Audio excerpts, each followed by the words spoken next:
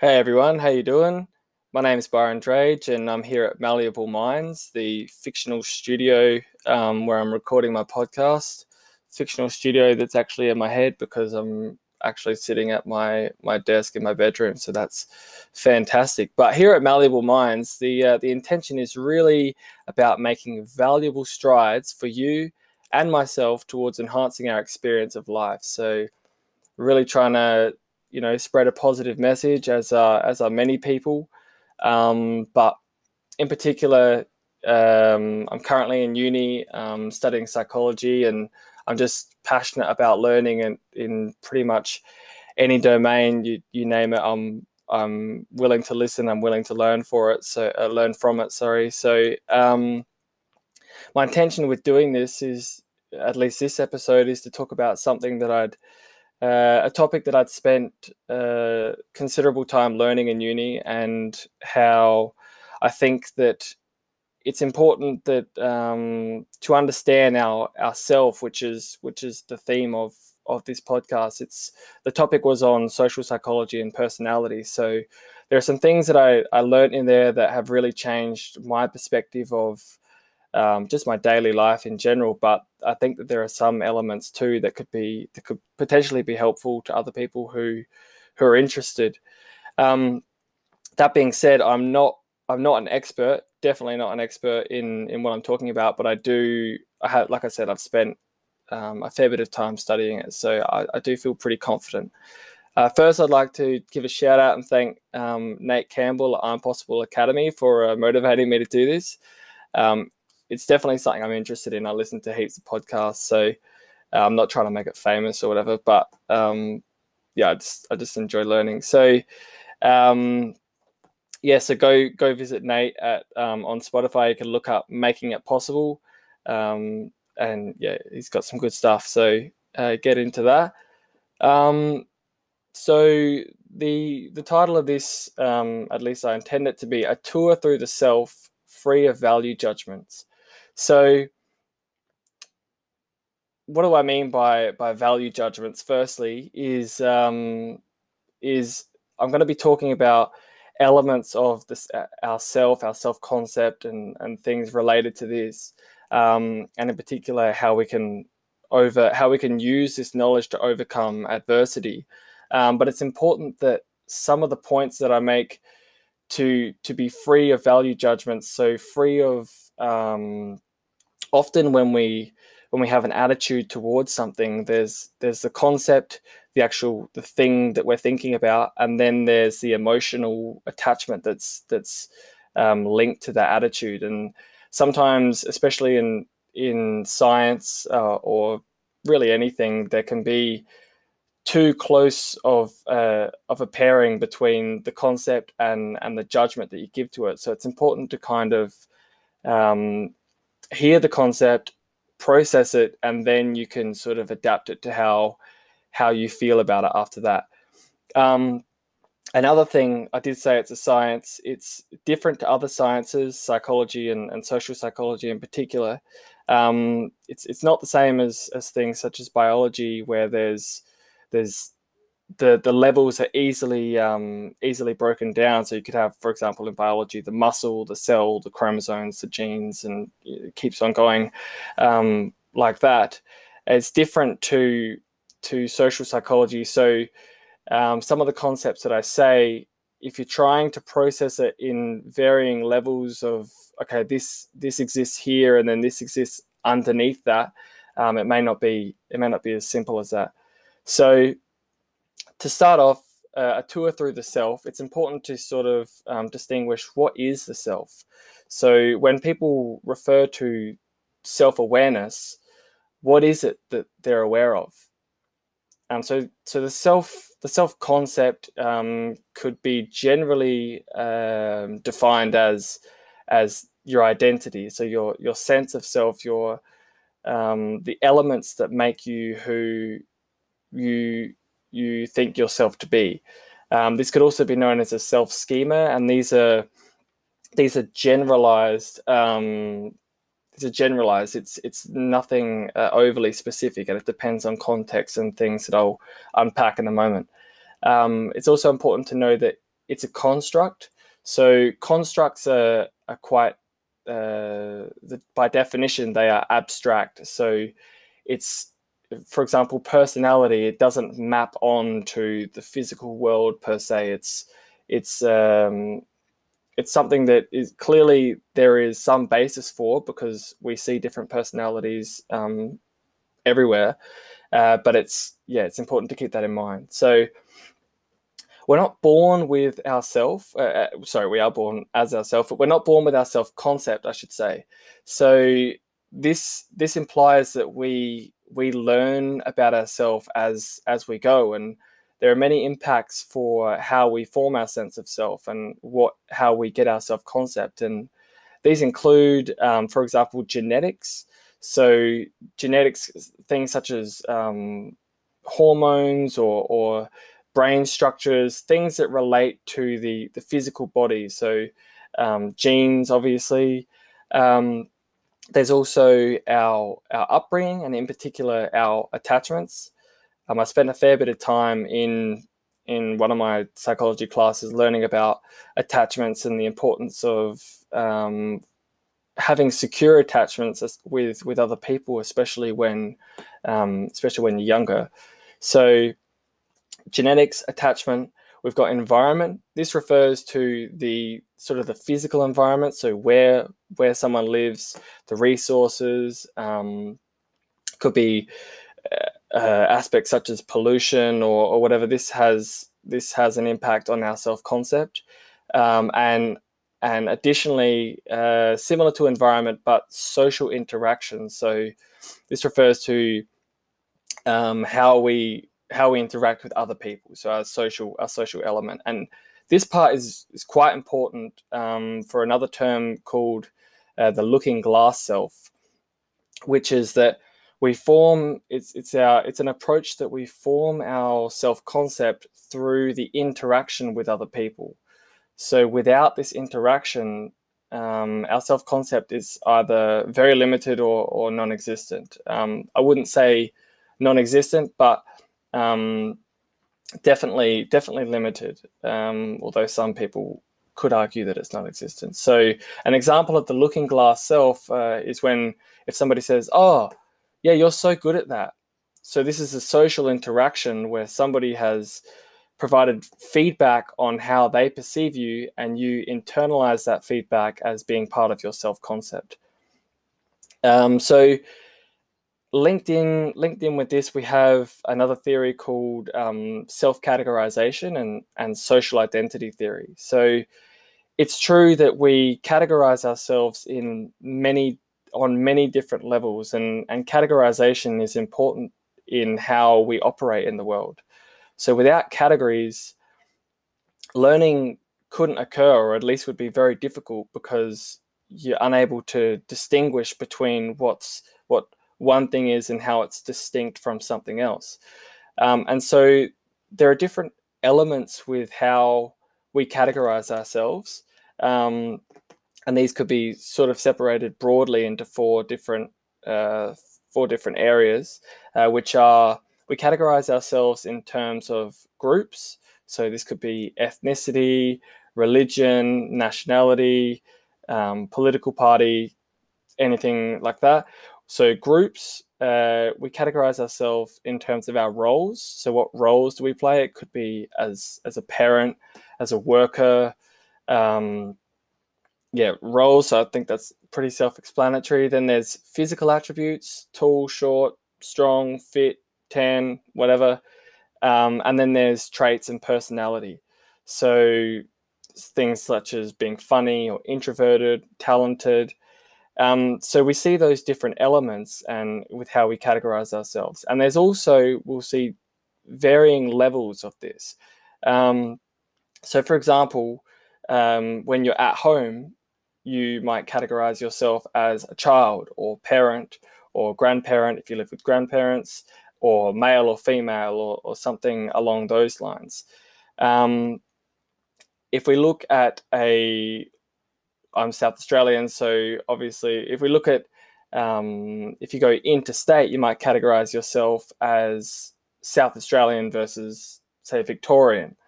So you see it's dependent on the context that you're in of what category is let's say, most readily available.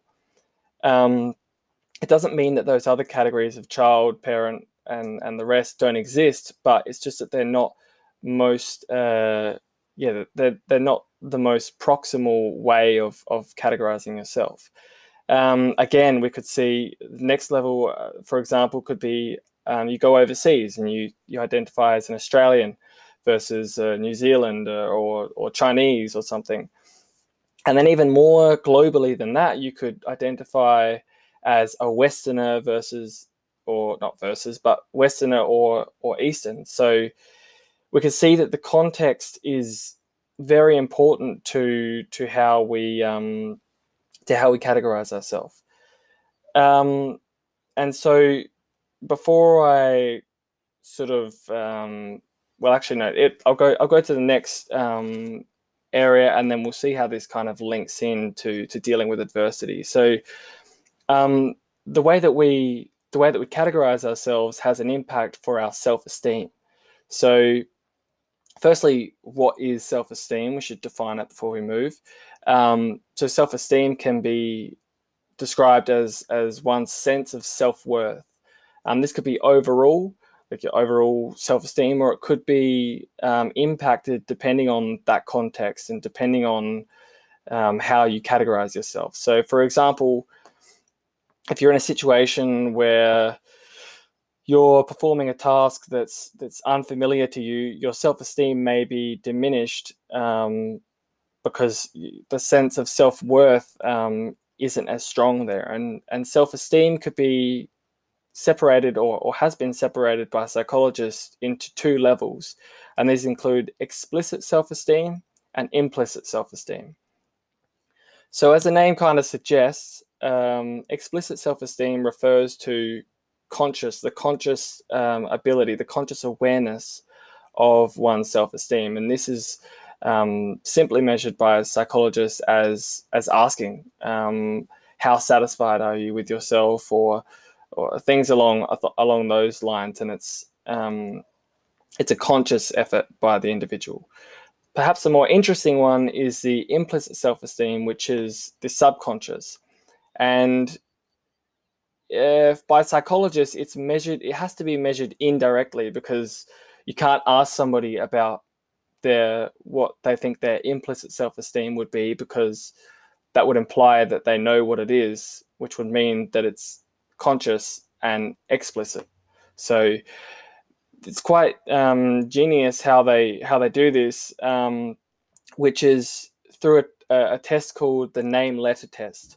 And so for participants who aren't approaching the study knowing what we've just gone through with self-categorization, self-esteem in particular, what they will do is you can do this handwritten and go all the letters of the alphabet in a singular line, and or it'll be on a computer or whatever. And for each letter, you'll be asked to give a rating between 1 and 4 on how much you like each letter relative to others. So 4 being, you really like the letter, and 1 being not a whole lot. So for those that aren't aware of the test, this seems quite a random task to do, but because they are unaware, what they'll do is they'll do the rating and then put the letters into groups of. They'll put the letters into the letters and their scores into their first name, and the letters and scores into their last name, versus the letters that aren't in their first or last name, and calculate the average score of how much they liked each letter. And what is shown, which is representing an implicit level of self-esteem to some degree, is that often people show a preference for the letters in their own name. So it might seem a little bit silly or not valid, but it's relatively robust. It's not deterministic in the fact that it's not stating that definitely this is your implicit self-esteem, but like I said, it's relatively robust. So often for most people, it's found relative consistency between the two levels, high and explicit and implicit self-esteem, which is often found to be relatively high. So that generally indicates someone who's quite well adjusted, but it's not necessarily the case. It can be both low, so both explicit and implicit self-esteem can be low, which could be indicative of perhaps more symptoms of perhaps depression, or more inclined towards depression. It doesn't diagnose depression, but they are symptoms that are seen with depression. And it could also be inconsistent. So it could be high explicit self-esteem and low implicit self-esteem. So this is indicative of some insecurity, and can be shown through some people get defensive when they're threatened, or defensive more than what you could perhaps say the context would expect. And this could be indicative, or is likely indicative of some inconsistency between the explicit and implicit self-esteem. So what is self-esteem good for? So back to self-categorization, there are varying levels of how we see ourselves, and this gives us a sense of importance to those categories. It can, like we said before, it can change depending on context, where self-esteem can vary more specifically, but again, it can be general as well. So self-esteem, at the level of self-esteem that we have, can be said to impact our motivation to try new things and hence learn and grow. And this is coming more closely to what my intention is for this podcast. But it's important firstly to say that self-esteem it's not the same as extroversion and introversion, because introverts can still have high self-esteem. So self-esteem can refer to our self-worth as we are, but also self-esteem can refer to who we'd like to be, and our motivation to get there, which brings me to the next concept, which is on self-motives. That's what it's called in social psychology. So self-motives, the important part is the motives, which is how we are motivated to learn about ourselves. And it can be investigated in many ways, but in relation to self-esteem, there are three elements to the self motives, to the domains about how we learn about ourselves. And these are self-assessment, which it refers to the motive that we have to find real or actual information about ourselves. And this involves the good and the bad. And so it's clear that this is subjective and can be dependent on our moods.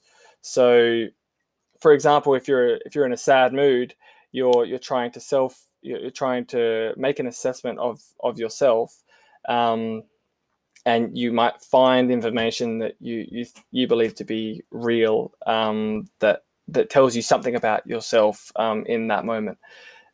This would be an example of what it's a common phrase, confirmation bias. So when we're in a certain mood, or we're attending to a certain thing, information that is in support of what we're thinking or feeling is more readily comes to our mind.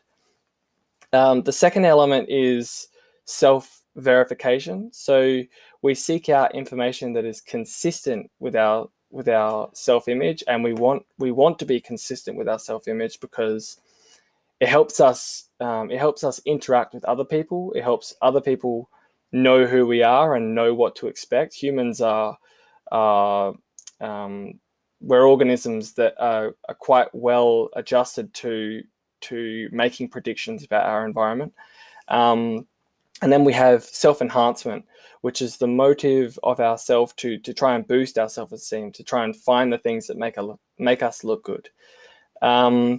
So this is different to self-assessment, where it can be the good or the bad. This relates to, or elements of the self-motives relate to another theory, which is called self-discrepancy theory by Edward Higgins, which involves three components. So firstly, I would ask you, who are you? So who do you think that you are? Whatever comes to mind is representative of the first component, which is the actual self. So this is similar to self-assessment, which was the motive, the function of finding, looking for what your actual self is. But just asking you, your response is representative of what you believe your actual self to be. And then I could ask, who would you like to be? Any response that you give me will be indicative of, or any response that you think of in your own head is an example of the ideal self. So we have our actual self, and then we have what we believe to be our ideal self.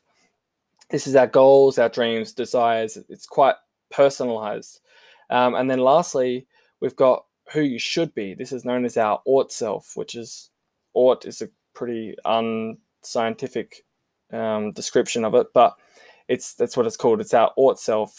So this is influenced by society or family or particular role models or things like that. So it's more generalized compared to the ideal self. And these elements, these components of self-discrepancy theory, are quite, I believe, to be quite closely related to self-esteem, and then also on the self-concept. So discrepancies between our actual self and ideal self can lead to feelings of disappointment and frustration, whereas discrepancies between our actual self and our ought self can lead to feelings of shame and guilt. So I think that this relates to at least to my own personal experience of when you feel this sense of being unhappy with yourself. You think, oh, who do I want to be, or who should I be? And the discrepancies between them, the emotions that you feel of those discrepancies are quite in line with this theory. So I do like how it it feels quite real, how this theory is described, at least in my own opinion. So obviously these discrepancies can always come up, but yes, it is important to, I could say, oh yeah, it's just important. You just got to appreciate who you are as you are. And that is a very good message. I do agree with that. But I think it takes away some of the motivation that can be felt to want to change and to want to learn in particular. So how do we change, and how can we think in terms of what we've just been speaking about, or what I've just been speaking about? How can we use this to organize and guide our thoughts to overcome adversity? So, but this comes back to the self-categorization and another concept called self-complexity. So we know that there are many levels of our self-concept, and this is an advantage to know this. And these levels can determine or dictate our self-esteem. So if we use an example of an adversity, I think this might make it easier to digest if it wasn't already. So let's use an example with sport because it's easy. So let's say a particular player, a football player, for example, their self-concept is really, really strong as being a great player, as part of a great team. So when they lose, when they lose a match, if their self-concept is really strongly tied to being a great player, and that's really the limits of how they can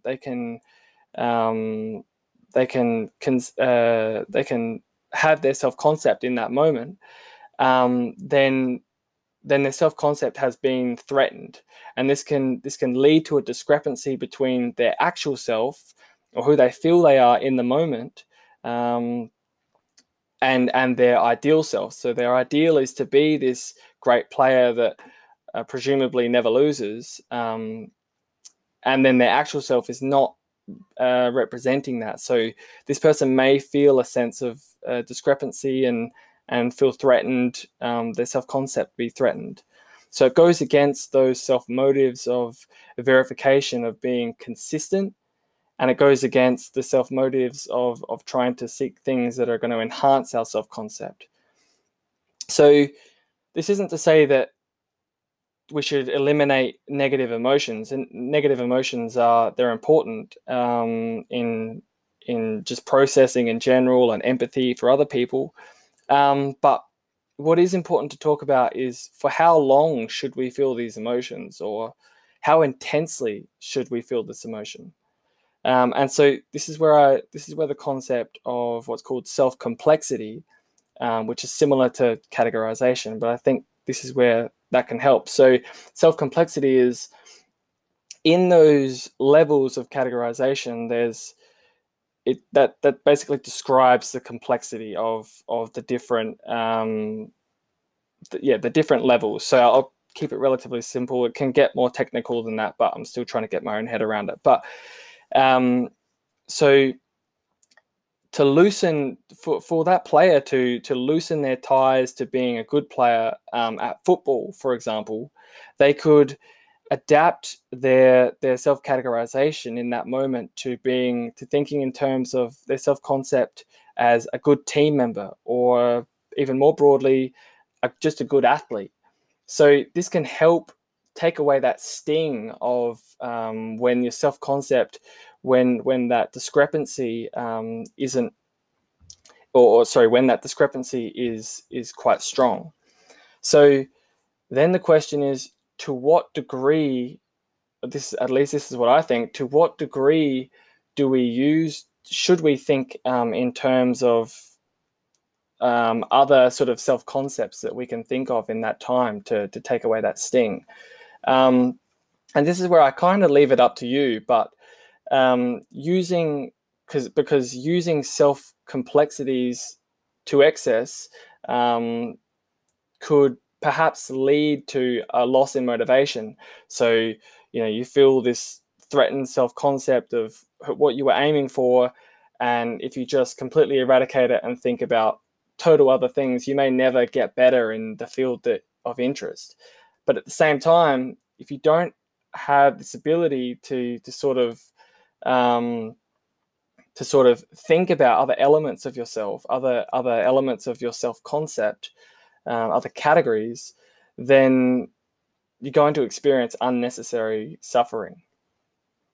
So to conclude, I get perhaps that could have just totally sound like a bunch of rambling, but at least for me, this has really, really, really changed how I view my daily life and how I try and work through adversities. I'm not perfect at this. It might sound like I'm speaking down to other people, but this is actually my learning process at the same time. So to sort of conclude, self-esteem is great when it's high, but in reality, it fluctuates all the time.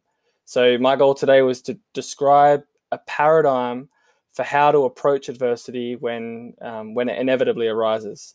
And so reflecting on the vast levels of your identity, of how you can form your self-concept, and all its inclusivity is one way to do that, in my opinion, or from what I've learned. So I hope this was beneficial for you. Thanks for listening if you got this far, and good luck.